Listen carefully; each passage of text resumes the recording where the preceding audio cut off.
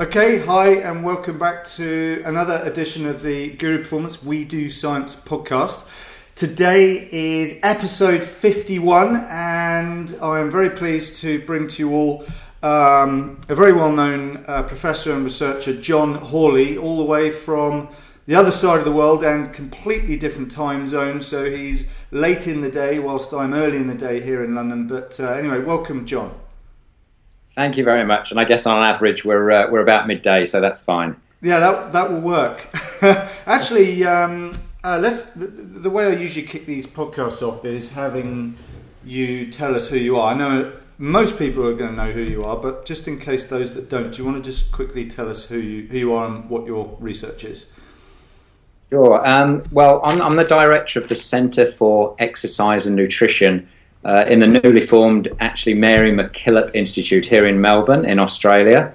I'm married to Professor Louise Burke, who, as any nutritionist or sports nutritionist know, is reasonably well known in the world and often introduced as her husband, who dabbles in research. So that's always a good starter. And between us, I guess, over the last decade, the lab's focused on studies of exercise nutrient interactions, some of them with respect to athletic performance, but others also with respect to weight loss and the diabetics. So a little bit of both, a little bit of the health side and also quite a bit of the performance side as well. No, that's great. Actually, I heard you speak when you were visiting in the UK at the Leicester Tigers rugby club a couple of years back, and it was great because both you and Louise were sort of lecturing. It was a great experience. I think that was before the ISENC, International Sports and Exercise Nutrition Conference. Yes. I think so. But what I learned about you there is that you, like I guess some or many Australians, but you have a close link to the UK, don't you? Absolutely. So I was born there, and actually parents emigrated to New Zealand, hence if there's ever a game of rugby between the Wallabies and the All Blacks, it's always the All Blacks for me. So I did my schooling there, but I actually ended up coming back to Loughborough University. So I did a BSc Honours at Loughborough before actually being, I guess, incredibly lucky with hindsight to have the privilege of working with Dave Costell in the States and more recently with Tim Noakes for a PhD and a postdoc, although whether that's a dubious distinction, I'm not quite sure at the moment. So I'm not sure how many people that are listening to this podcast will be looking at the date that we recorded this, but there's a few crazy things going on in the world of science, which is filtering its way through to the general sort of knowledge base that the public get hold of, whether it's through the media or Twitter or whatnot, which of course is one of our favourite topics, is to the role of carbohydrates and whether or not it's the be-all and end-all to evil personified. And there's, it's an interesting debate. And I've gotten into this with different kinds of researchers and practitioners. A good buddy of yours, James Morton, has been on a few times now, and we've talked a lot about the roles of carbohydrate training and train low and train high and so on. That was quite some time ago, and there's been some developments since then. I've talked to like Stephen Guyenet, who's a neurobiologist, and the role that even carbohydrates can have to the triggers or the stimulus that makes us eat more carbohydrates, which can be another matter, of course, and all kinds of other practitioners from Lee Hamilton. We talked a lot about molecular signalling and various other things. So I've left all kinds of people out, I know, but we have gotten into this. But I feel that because lately there's been all this stuff that Professor Tim Noakes has sort of gotten us all riled a bit again, and we're revisiting this concept that carbohydrates are a big problem. I wanted to re-explore some of this, not so much what Noakes has gone into. Maybe I might even get Noakes onto the podcast and we can maybe try and get into this. But the thing that I'm seeing is very much this idea that it's either you're in the no carb camp or you're in the high carb camp. And Actually, last week I attended a lecture with James Morton at the UK Sports and Exercise Nutrition Register, had a special showcase, and he came up with a great phrase, which I think you'll agree with, which was, don't train low carb, don't train high carb, train smart carb.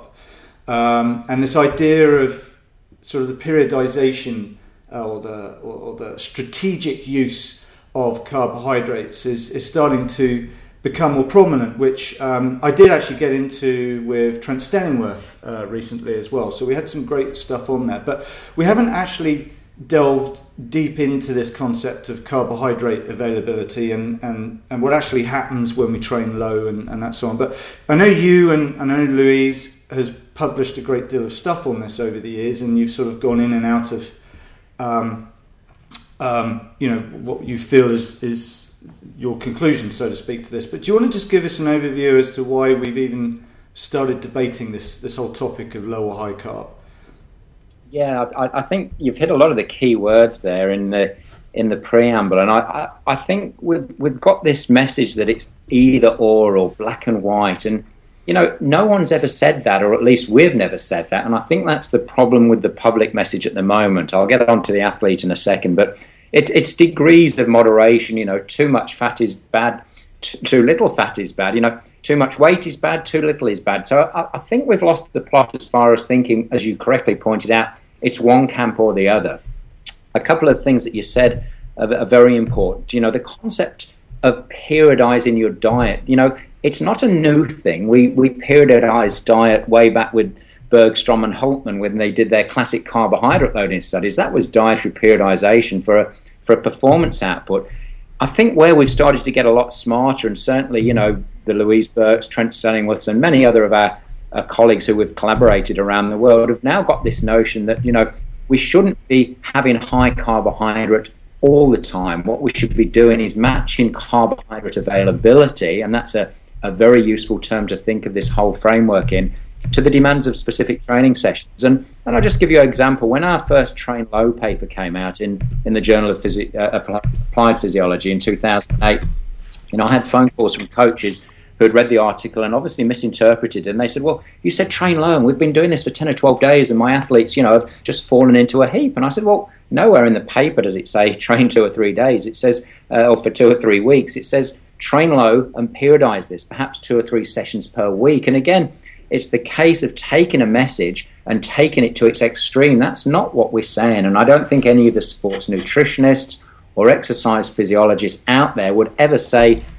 train low for a period of time. It's part of a periodized training and nutrition program. And that's where we've actually come at the carbohydrate availability concept. Sometimes you train with high carbohydrate availability. Other times you train with low carbohydrate availability. It depends on what you want to get out of that specific training session.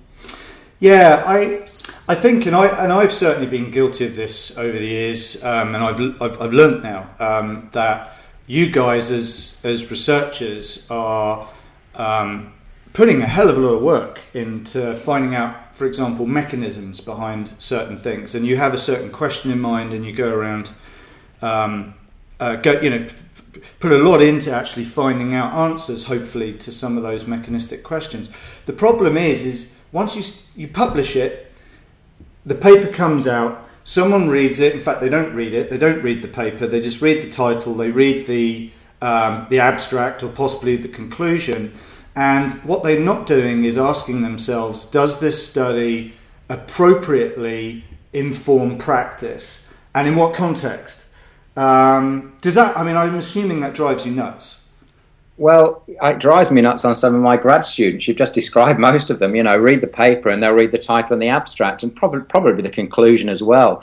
And I guess it's the message that gets mixed and diluted, and in many, many cases misinterpreted by the lay press. So often, you'll, as you say, publish the scientific article. Someone will come on board, phone you, talk to you, newspaper or whoever it is, and all of a sudden you see some sensational title and you think, I've been totally misquoted. That's not what I said at all. And then the athlete takes it on board. And of course, the athlete is always looking for the magic bullet. They're always looking for that performance edge. So if they think, for example, train low is going to do it, well, if one day of training lower weight's good, two's got to be twice as good, and, you know, four has got to be 4 times better. Well, of course, that's not the case. You know, in any dose response, there becomes a point, whether it's a drug or training or nutrient availability, where you just don't improve anymore, or you don't get a further adaptation. So your points are, again, very, very valid. I get very frustrated when the message that we have really conservatively set out to state is then totally, jumbled up and comes out looking like nothing which the original study was. You know, as you're saying that, I came up with an idea which, you know, when we watch movies, they have a rating like parental guidance or whatever. I reckon we should have some sort of rating for a paper for the reader. If you have a certain level of education, or you're below a certain level of education, there needs to be a warning sign that you may take this paper out of context, because that is what's happening, isn't it? Precisely. Perhaps there should also be some sort of censorship on the people writing these articles, or in some cases reviewing them and letting them appear in journals. But no, absolutely true. Look, it's a very interesting concept in itself, you know, the whole publication game. And of course, you know, everyone's in the field will know it's either publish or peril. So occasionally, you know, you're happy to do some press to get some publicity for a paper or whatever. But the worst thing for a scientist, you know, it's questioning our scientific integrity almost, is when the message gets so higgledy-piggledy and misinterpreted that, you know, it bears no resemblance to what we've done. And you know, it's not analogous to scientific fraud, but it's really a gross misinterpretation of what we do. And that's very frustrating for all the scientists. And, you know, as the students will learn when they follow this field, and if they keep with it, it's one thing you've got to be very, very careful of. Yeah, I think one thing that I certainly see is that really sort of top end science is invariably not disseminated with sexy messages. The language is just not that attractive sometimes, and I can see how things get taken out of context. So, for example, and because I need to create a segue here to get us more on track here, but you know, you talk about X and X sort of method or supplement or training methodology increases fat oxidation. So immediately that's going to be taken to be, well, taking this pill or doing this training method is going to make you burn more fat. Now, depending on how you look at that, it is correct that this fat burner supplement might increase fat oxidation, but whether or not that's actually relevant, you might burn more fat walking to the shop to buy the supplement, and or that funny old thing called energy balance, which people keep ignoring, is that you may burn more fat during the workout, but you might eat more fat in every meal for the rest of the day, and therefore you still ate more calories or more energy, because I know calories is a difficult subject for some people. But I mean, how, you know, I guess let's bring this, I guess, to the topic at hand. One of your areas of expertise then, this business of low carbohydrate availability and training adaptations and so on. And if we split that into two areas, we've got weight management is one area, and then performance is another. Often they get confused. Could you perhaps maybe help us understand the distinction between the two? Yeah, absolutely. I mean, if we go back historically to really the first paper in this area, and give credit where credit's due, it was from the late Bengt Salteen's lab, a paper in Journal of Applied Physiology. First author was Anne Hansen, and they showed, albeit in a totally non-practical model, which was what we call the Copenhagen single leg kicking model. So it bears no resemblance whatsoever to athletic events, but neither did they say it should. And they showed that if you train for a period of 10 weeks with one leg training, 50% of the sessions with low glycogen, versus the other leg training the same volume of training and the same intensity with normal glycogen stores, that by and large the adaptations in the muscle were greatly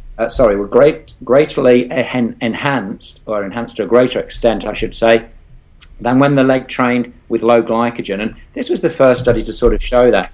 Now, from that, we followed it up. We said, well, let's take this model a little bit further and apply it to athletes in whole body movement. So we did cyclists, and, you know, those familiar with the paper, Wee Kian Yeo was the first author in Journal of Applied Physiology in 2008.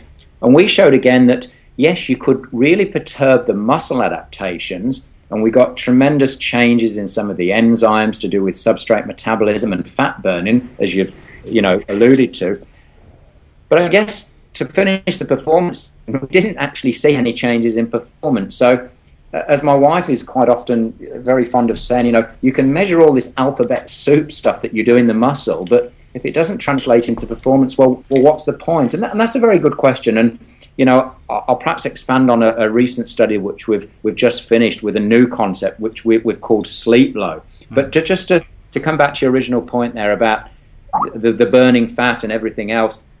So this was originally a concept for athletes, and then of course, as you pointed out again correctly, it's been taken up by the lay press as a sort of panicker for weight loss. So now we've got these people, training low. Well, without being facetious or trying to sound clever, these people would be fine training under any circumstances. Just get them training. Forget train low or train high or carbohydrate availability. Just get them to burn more energy. And, if you're an overweight person and you're trying to lose body fat, yes, training with lower glycogen is likely to burn more fat during that exercise session. But, if you then go away and eat, as you said, twice as many kilocalories or twice as much energy throughout the remainder of the day, it's all been a little bit, pointless. So I think for the health message, training low is very much like the icing on the cake. You need to bake the cake. In other words, you need to burn the energy properly by exercising properly at the desired intensity and the desired duration to whatever your training goals or weight goals happens to be. Whether you add train low and some of these fancy techniques is, as I say, it's a bit like the icing on the cake. Get the cake right first and worry about the other stuff later. So does it have a place in weight loss? Well, possibly, yes. But does it have a place above just normal energy in, energy out? Well, I'm not quite sure it does, to be completely honest. And I think we'd be better off encouraging people who want to lose fat mass just to be going out and exercising as long as they can, as often as they can, and then worrying about the finer details. Yeah, personal. I think also for all the rocket science we can all get into, and I know the likes of you and many of your predecessors on this podcast can happily talk for hours about sort of the mechanisms for and against all this stuff. But the evidence is quite clear that what this really boils down to for most people, if we're talking about weight management, it's about what you can do consistently. If you can't imagine yourself doing this prescribed diet and exercise routine a year from now, it's probably not something you're going to stick to. And it's that consistency that seems to be the biggest factor. So you need to bear that in mind, because yes, the rocket science may show that training method's going to be more effective, but like you say, if you're not an elite athlete, it's probably not relevant anyway. But also, if it means you're less likely to work out as often, it's madness. I couldn't agree more. I mean, the biggest barrier to physical participation that most people actually say is a lack of time. And I guess this is a good bridge to something else that we can discuss is, the role of the high-intensity training model, the HIIT model, has been, receiving a lot of press in the last 5 or 6 years. And, people say, oh, you shouldn't be doing high-intensity training if you're overweight, blah, blah, blah. It doesn't burn fat and this, that, and the other. And my argument is, well, if you're doing that, it's better than doing nothing. You weren't doing anything before. And as you're probably familiar with the work of Marty Gibala and... Yeah, he's been on this podcast, yeah. Well, there you go. I mean, I'm a good friend and good colleague of Marty's. And again, getting people to exercise is the fundamental problem underlying most of the obesity epidemic. If you look at the intake of energy as far as calories, and it doesn't really matter what the macronutrients are, the rise in obesity far outstrips the very small increase in energy that we're taking in. So there's only one environmental factor, if you look at it from what we call an epigenetic perspective, which have changed, and that's our complete lack of physical activity. I mean, it's even difficult for people, like scientists like ourselves, who I have to physically make myself walk down the corridor to print rather than print at my desk. You have to make conscious decisions to walk up the stairs rather than get, an elevator for 2 levels and things like this. We've engineered physical activity out the lifestyle. So to talk about train low and some of these things which are very, very interesting to the athlete, no question about that, But to talk about that as far as a general health message is, I think we're missing the boat absolutely completely. It's a complete irrelevant discussion as far as the macro problem goes. Yeah, and I just as a caveat to what you were saying, I think also people, when they discuss these things as it relates to weight management in average people that live in a real world, exercise is a complex which isn't just about energy balance and all the things that goes on from a sort of a physiological perspective. It's also a psychological thing. And people, there's plenty of research out there that shows people who exercise also tend to have better habits and behaviours, and they tend to make better choices and so on, which of course is a major factor. But if all you're going to focus on is just the energy balance impact of exercise, I think you're sort of missing the point. Yeah, I agree. And I think, I will be the first to admit that exercise alone and or diet alone are probably strategies doomed to failure. We've just finished a large weight loss study, which is actually under review at the moment, of 100 people looking at an exercise, higher protein diet. The question here was, and it's very relevant to what we're talking about, does the low carbohydrate drive the weight loss, or is it adequate just to have high protein? And in actual fact, we found out quite conclusively that varying the carbohydrate content makes very little difference so long as you're energy restricted, but more importantly, so long as you're exercising. We had participants in a 16-week exercise diet study with what we would think is very moderate energy restriction, around 400 to 500 kilocalories a day, doing 3 sessions of aerobic training a week and 3 sessions of resistance training. And all participants, irrespective of the diet group, lost on average around 8 kilograms. Now, 8 kilograms of what is really the question we should be asking. They lost 8 kilograms of fat and were able to maintain or slightly increase their lean muscle mass.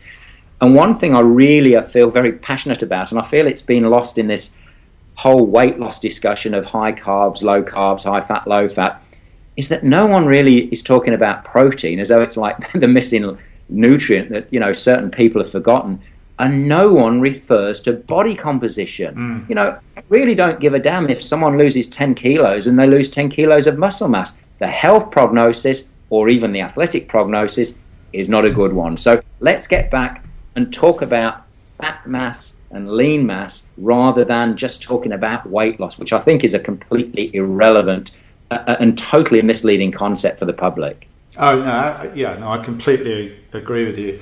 And actually, you just reminded me of something I wanted to get into this chat with you, which actually would be a good place to start our next conversation with, which is people refer to this idea of low carbohydrate, high carbohydrate, low protein, high protein. And yet, my idea of low carbohydrate is someone else's idea of no carbohydrate. My idea of low protein is someone else's idea of high protein. So I think part of the problem here is we're not really defining what we mean by low and high carb.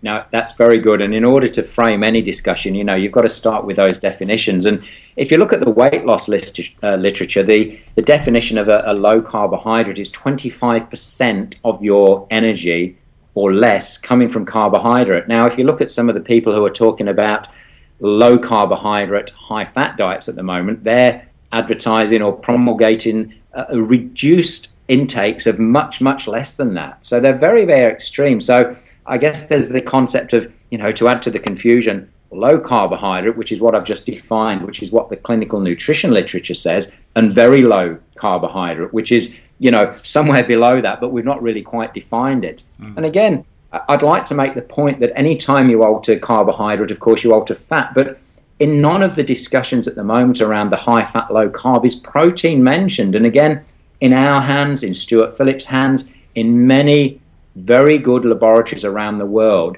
you can maintain your muscle mass and lose fat mass, providing the protein content is a little bit above the RDA. So again, lost in the message here, somewhere lost in translation, is the fact that we do have another macronutrient, and it's actually a very, very important one as far as muscle mass is concerned. Yeah. So listen, I know there's been lots of debates by people who start to argue about the relative importance of carbohydrates, and I think it's fair to say that there's a lot of research on the benefits of carbohydrates performance, and there isn't so much evidence to go the other way, which doesn't necessarily mean there isn't any benefit to going that way. It's just, we don't have maybe enough research, and there will be. But I know that Trent Stellingworth and Gregory Cox did a systematic review where they showed that of the 61 published studies, 82% showed a statistically significant performance benefit. Now, I could be wrong, but to me, the evidence, that's extremely clear that there's a benefit to carbohydrate to performance. Now, I also get, from listening to people like James Morton, reading your work, for example, there's a clear benefit to training low carbohydrate, which we can get into now.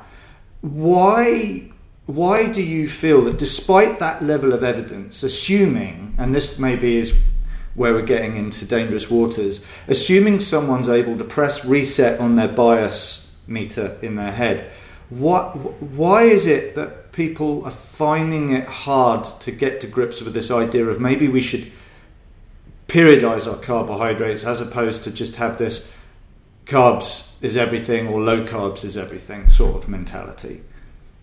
Well, I think it gets back in. It's a very interesting discussion. We could discuss this all night or all morning, depending on where we are. But, people are always looking for a quick fix, and that's part of the problem. Whether they're athletes looking for the magic bullet, as I said earlier, or whether they're people who are overweight, which has probably taken them a decade to do, everyone wants the overnight fix. So, is there an exercise mimetic pill? Is there a drug to do this? What can I do with very little effort? We're a society who Twitters, tweets and Facebooks and does all this thing. We're instant gratification people now. And the problem is some of the problems, particularly with obesity, don't happen overnight, as you know. So, we're always looking for that quick fix.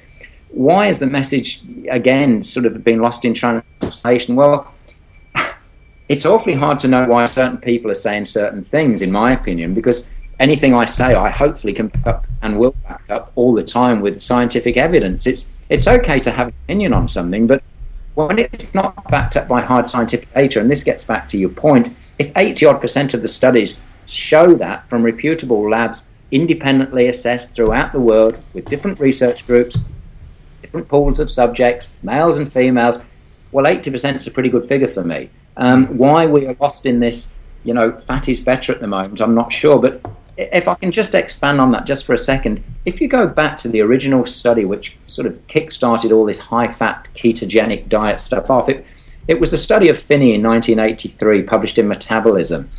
They had 5 subjects, and they had them exercise on a time trial to exhaustion, eat a month of a ketogenic diet or a higher carbohydrate diet, and then exercise them to exhaustion again. And what they showed in the title of the paper was the preservation of submaximal exercise capacity. That's actually the title.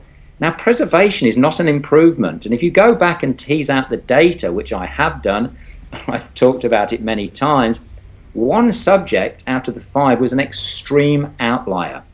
And if you took that subject out, there's absolutely no difference in exercise performance. There is no difference anyway, but without that subject, the high carbohydrate comes out much better. The point I'm trying to make here, and again, the readers are encouraged to go to the original paper and look at this conclusion. Phinney actually concluded, to his credit then, that a high-fat ketogenic diet may be of use for athletes participating in, and I haven't got the paper, but it's fairly close to the quote, endurance events lasting 2 days or longer. Now, I don't know about you, but I don't do or work with any athletes who are participating in endurance events lasting 2 days or longer. So again, that message has been lost. How we can now be, again, trying to push the message that a high-fat diet is beneficial for performance of shorter-term endurance events, and by shorter term I mean basically all Olympic events, is completely beyond me. Absolutely beyond me. Yeah.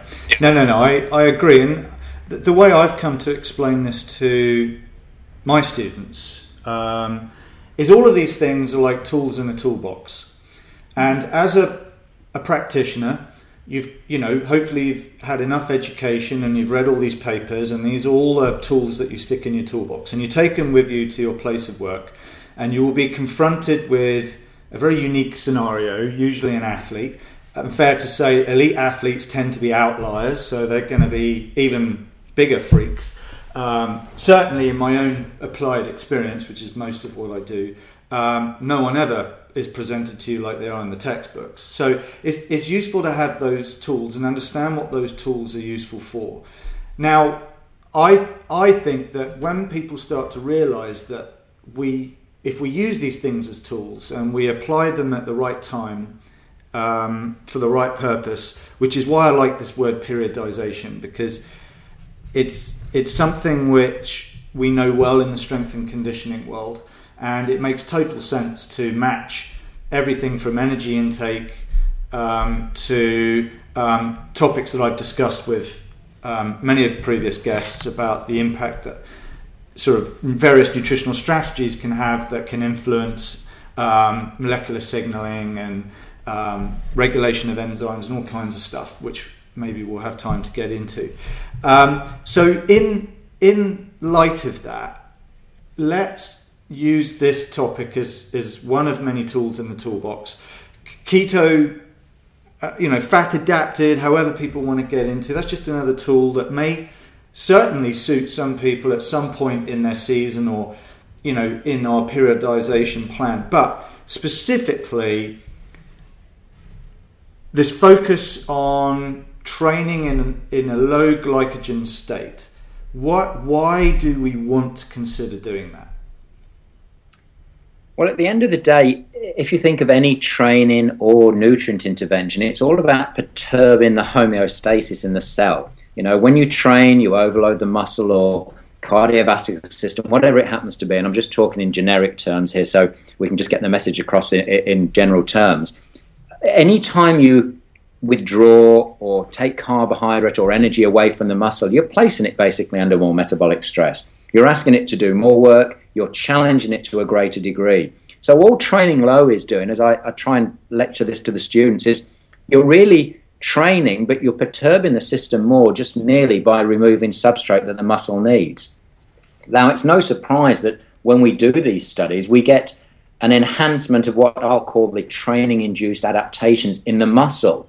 Now, that's one thing, but as I said earlier, it doesn't always translate into a performance benefit. We can shift fat oxidation dramatically in as little as 4 or 5 days with a high-fat diet. We can do that with training. But at the end of the day, when you go into a race, whether it's a 40K time trial or a 2-hour, 3-hour marathon, whatever, carbohydrate is still the predominant fuel that you need to fuel the muscle for oxidative metabolism. So again, all the adaptations in the muscle that we're accruing through training with low carbohydrate availability, at the moment, at least until one study, which is going to come out fairly soon, don't seem to show a performance enhancement. Now, there may be many reasons for that, and without getting into too much detail, I really genuinely believe that one of the reasons that we can't detect a performance enhancement is because we don't have the tools sensitive enough in the lab. In other words, there may well be a very small and physiologically meaningful to the athlete improvement in performance out on the road. But our lab trials, whether they're time trials or time to exhaustion or whatever, are not sensitive to pick those up. And just finally on that note, statistical significance for the dreaded journal versus physiological significance for the athlete are poles apart. My wife works at the coalface with elite athletes, and she's not really bothered about statistical significance. She is, as you said, dealing with that extreme outlier of n=1 and trying to budge their performance. So again, what we can detect in the lab, if we can detect a difference, you can bet your bottom dollar it's a pretty big improvement in the field out there, much larger possibly than we actually think it is in the laboratory. Yeah, and I think that is important because we talk about science and all the stuff that we can learn from that, but how much of that science informs practice, or more importantly, how much of that science appropriately informs practice? Because what I think we're seeing is a lot of science is inappropriately being interpreted and therefore inappropriately informing practice. And it is important to make that distinction between a normal quote unquote person and an elite athlete. And I've said this in previous podcasts, something that I sort of came to realize recently, or relatively recently, is this idea that, you know, one man's aerobic exercise is another man's anaerobic exercise. It is a very sort of context-driven sort of thought, you know.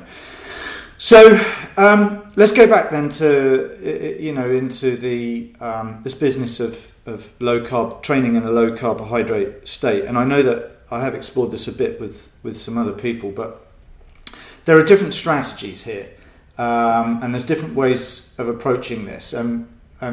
You've described very well that training in a low carbohydrate state forces the body, I guess, to adapt to the circumstances it finds itself in, and it's those adaptations that we're hoping enhances that machinery one way or the other. But it's not necessarily something that you want to be doing on race day, of course. No, absolutely not.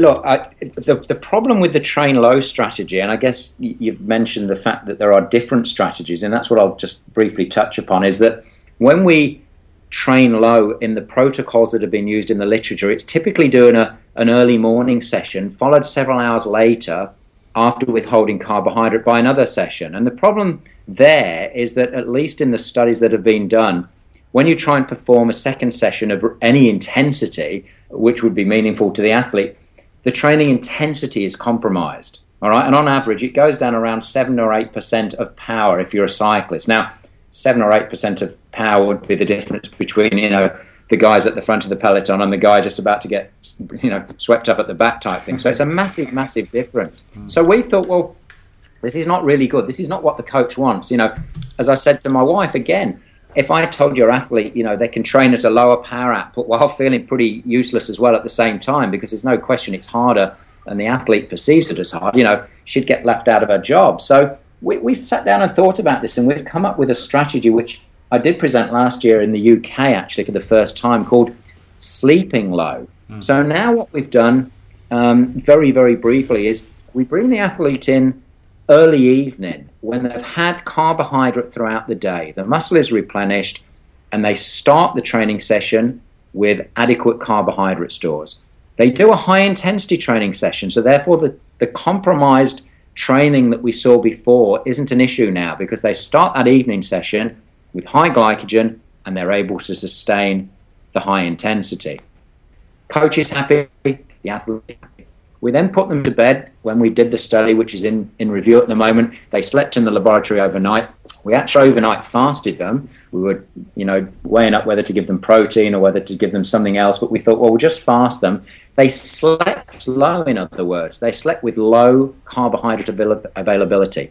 The next morning, after this overnight fast of around 10 hours, they went out and did a 2-hour steady-state ride. Now, during that steady-state ride, fat oxidation just went through the roof, as you would expect.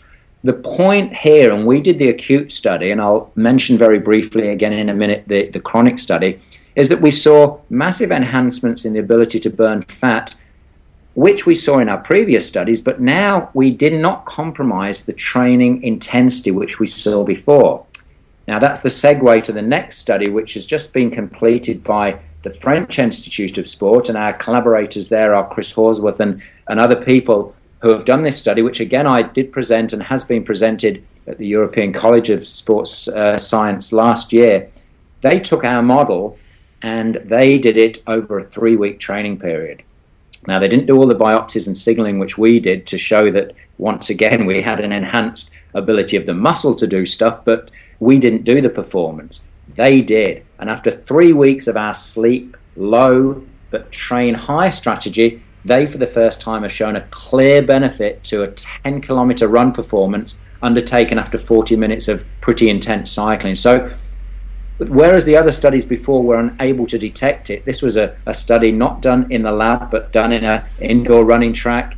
I think it's ecologically valid. It was a case of every single subject, and there were 10 in one group and 11 in the other group, improving. I think this is a real result and a very positive finding. So if you talk to the athletes again and you say there about science informing the coach or the lay people and this, that, the other, if we're honest, most of our training strategies come from the field. Coaches are already doing this stuff. We merely come along as scientists and say, you know what, we've just tested this train low, it works. And again, in finishing a rather long monologue here, I remember talking to Frank Shorter, the Olympic marathon champion from the US in 72 and should have been Olympic champion in 76, except he was beaten by Vladimir Sapinski, who was later shown to be on an extreme doping program. So in my book, Frank Shorter's got 2 Olympic gold medalists. And I was describing this to him just after our study being published in 2009, rather excitedly. And Frank Shorter listened to me and sort of put up with the science, as it were. And then he said, let me tell you what I used to do. I used to go and run, not on a Sunday morning with the rest of the group, but on a Sunday afternoon as hard as I could for about 20 miles. I used to come in and I used to deprive myself of carbohydrate. I used to have a high protein and high fat meal. I'd then go out the next morning and do as many 800 reps as I could with about a minute recovery. And as soon as I lost the intensity, I think he said he was doing them in 210, 212. As soon as the pace dropped below that, I'd stop running. In other words, he said, I don't think your train low strategy is that new. And of course, this was coming from a man who used Defizz Coca-Cola in the marathon in 1972. So I guess the point in a very long-winded way here is to say that, you know, we often come along and just confirm scientifically under controlled conditions what athletes are already doing in the field. Athletes were doing train low far, far earlier than before Bengt Saltine and we came along to test it in the lab. Yeah, no, thank you for that. And it's a difficult one, isn't it? Because we all meet people who swear by their special recipe of training and lifestyle. And of course, some of those things are, like you described, gold medal winning strategies. But of course, there are probably more that definitely aren't.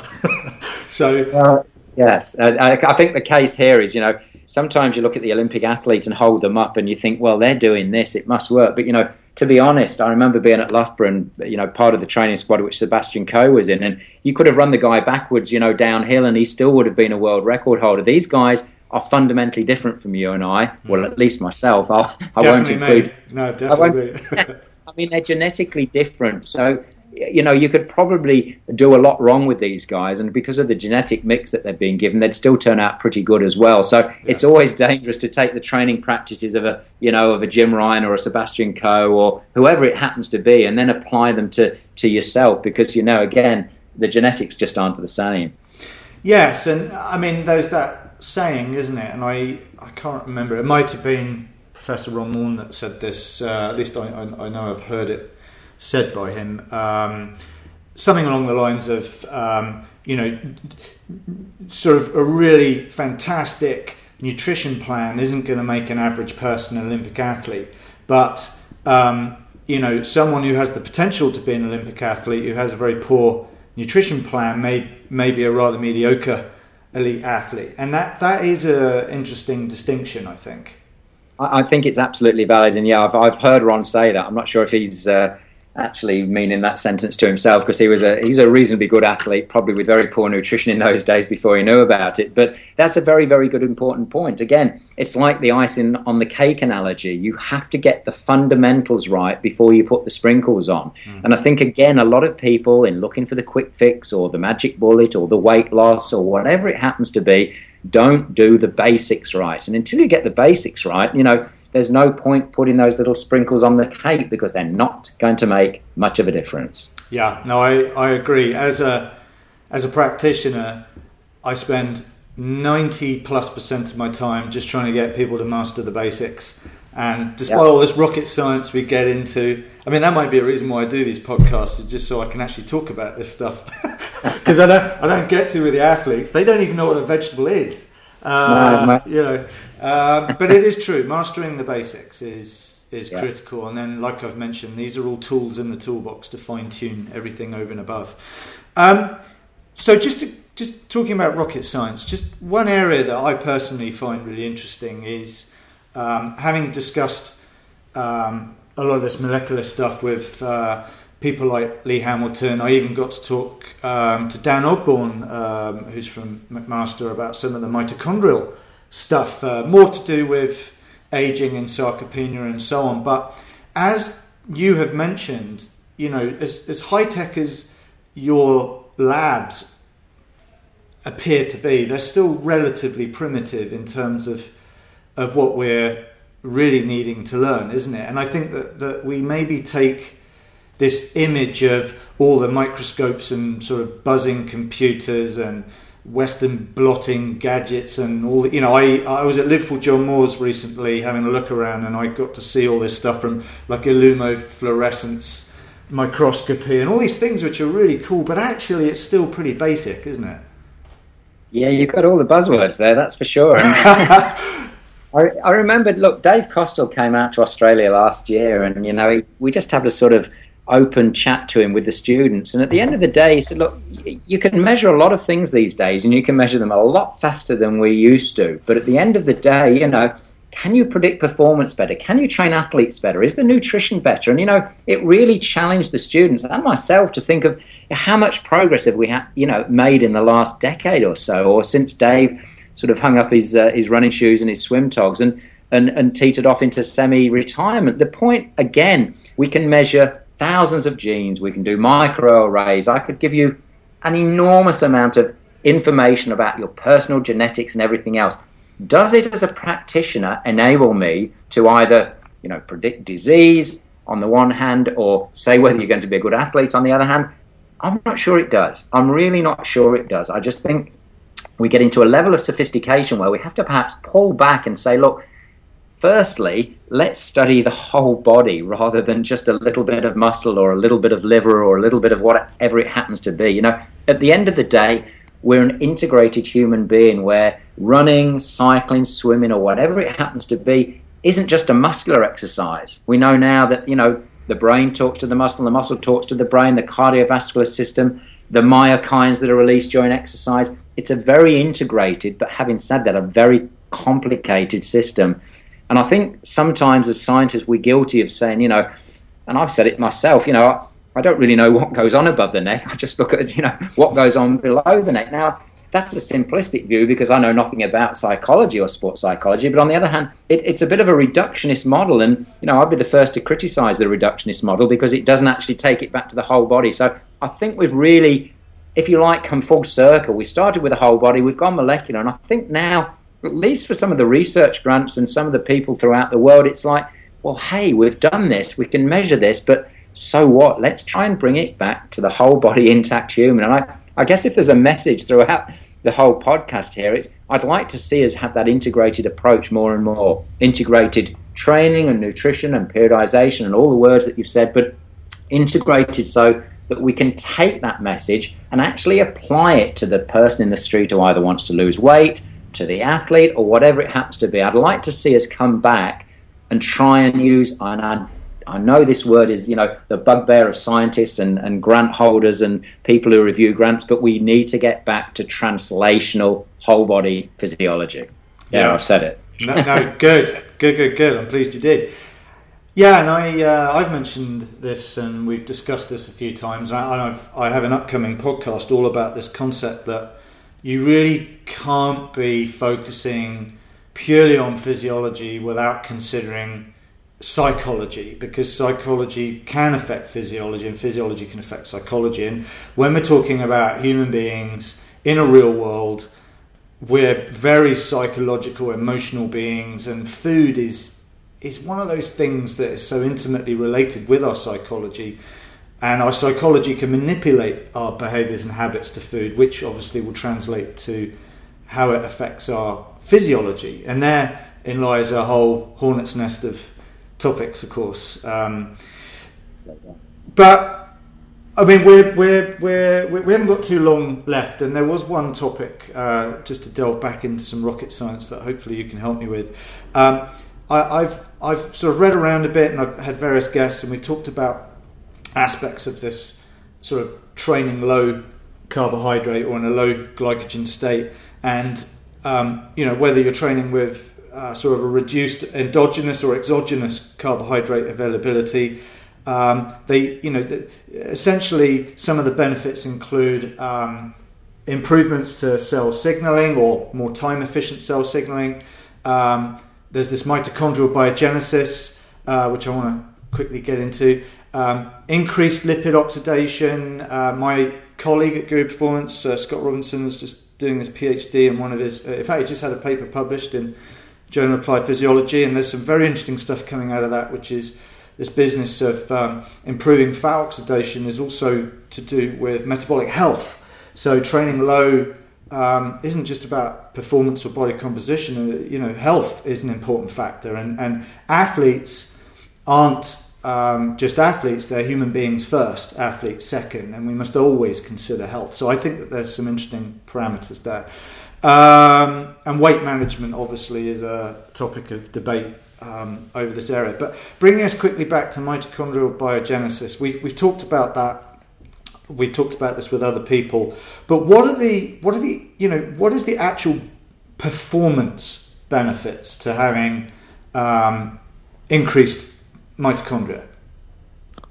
Well, at the end of the day, any time you put an athlete on a training program, if they're an endurance athlete, not a strength-trained athlete, for example, one of the goals, I guess, is to increase mitochondrial biogenesis, which is increase the number, first of all, or quality of the mitochondria they've got, so that they can handle substrates better. And what happens with endurance training, as you well know, is that there's shifts from using predominantly carbohydrate-based fuels to fat-based fuels. Now, one of the things about lots of the adaptations in the muscle, and whether it's mitochondrial biogenesis or increases in citrate synthase or any of the other enzymes of the TCA cycle or whatever, is that often some of these adaptations, especially in the athletic population, are completely divorced from performance. So I think, again, we can get too hung up on measuring stuff in the muscle, as it were. They're all very well, and they're lovely to see increases in PGC1 and all these wonderful, as I said, alphabet soups that my wife accuses me of measuring. But at the end of the day, whether they're meaningful as far as a performance output or a weight management task or whatever it happens to be, I think that's probably the question that we should be asking. So, yeah, mitochondrial biogenesis is something that happens, and it happens more readily, I guess, when you stress the muscle under conditions of low carbohydrate availability. There are several studies to show that now, studies from James Morton's lab, studies from our lab, studies from Bengt Salteen's lab. So in theory, on paper, that's a good adaptation. More mitochondrial biogenesis, increases in key oxidative enzymes, which are heavily involved in substrate metabolism. These are all good things. Don't get me wrong. They're very, very good. And they're very, very good also for, as you said, both the health perspective and the performance perspective. But again, don't get sort of sidetracked from the fact that these can happen almost in complete isolation from any functional changes in output to athletics performance for sure, and perhaps even for weight loss in some circumstances. So again, we can measure this stuff. It's all great. It's all very mechanistic. Let's bring it back and say, well, what does it actually mean for the person in the street? For the athlete, it means they can burn more fat. But again, I guess if you allow me the liberty of a couple of minutes, we've just finished a great study, which I think is a great study. And the reason I'm leaving this till last is I think it adds to what we've been talking about, but perhaps brings everything together. So we started talking way ago, it seems, about high-fat diets and whether burning more fat has a role in endurance performance and this, that, and the other. So we thought, well, let's have a look at this in a cycling population. And very briefly, we took very, very well-trained cyclists capable of holding 310, 315 watts an hour. So it's an extremely good power output. We asked them to time trial over 60 minutes, over 90 minutes, and 2 hours. And we thought, well, if fat's really, really important in these events, why don't we block lipolysis, which is the liberation of free fatty acids, the appearance of free fatty acids in the bloodstream to be taken up by the muscle. We know from previous work that once the exercise intensity gets above 80-85% of VO2 max, there's virtually very little use of both intramuscular substrate as far as fat is concerned and free fatty acids. So we did this study blocking lipolysis. We didn't see any difference in performance when we blocked lipolysis over 60 minutes. We didn't see any difference in performance when we blocked lipolysis over 90 minutes. We had to take them all the way out to 2 hours before we saw that what we call a nicotinic acid, which is a substance which blocks lipolysis, actually had a negative effect on performance. So the way I interpret that data is that, carbohydrate and more carbohydrate oxidation is very beneficial for high-intensity events performed at 80-85% of VO2 max. And somewhere the crossover is between, I guess, 90 minutes and 120, when you really do need some fat but you need very little fat at anything less than that duration. So again, it gets back to your introduction, about carbohydrate more is not necessarily always better. Well, you want to be able to oxidize and firstly store a large amount of carbohydrate if your event is around 100 minutes. And again, that's not new data. Bengt Saltine showed that many, many years ago. But by using this drug to block fat, I think we've really teased out its effect, at least in events going up to 2 hours, and where it does start to be very critical. And the interesting thing is it the lack of fat that impairs performance at 2 hours, or is it the fact that the nicotinic acid actually accelerates the rate at which carbohydrate is burnt? And we think it's the latter. And again, we're exploring those, but I think that's a nice thing to bring all the things that we've talked about perhaps together and just say, well, look, as far as I'm concerned, it seems prudent still. The conclusion of that paper was that we continue to recommend to athletes that carbohydrate availability before exercise and during exercise is still the way to go if you're involved in a performance event which lasts around 100 minutes or less. And, that's most team sports and that's most Olympic events as well. So, sort of case closed, as it were, for the time being on the fat, I think, as far as we're concerned, as far as athletics performance. Brilliant, John. Great way to end the podcast, actually. So I think that's enough. I think there's a lot of information there for everyone to get through. I think it integrates very well with previous podcasts, and I'm extremely grateful for your time, John. I know it's getting late, or very late actually, where you are. So I'll let you go now, and I know folks can obviously all they've got to do is type in your name into Google Scholar or PubMed, and they're going to come up with a bunch of stuff. But just quickly, what's the website that people can learn more about your research and find out more about it? I'll have to email you that on, simply because we've literally in the last 2 weeks been amalgamated as part of a research institute. So a whole new website. Yeah, no, that's fine. It. Yeah, no, that's fine. I've been saying for the past few podcasts, actually, I'm going to be creating a page per podcast with links to papers and references and so on. So I'll get to that. Well, listen, thank you once again. It's been great to have you on board and sharing your knowledge. That brings us to the end of this podcast. I, of course, am Laurel Bannock, and you can learn more about this and other podcasts at guruperformance.com.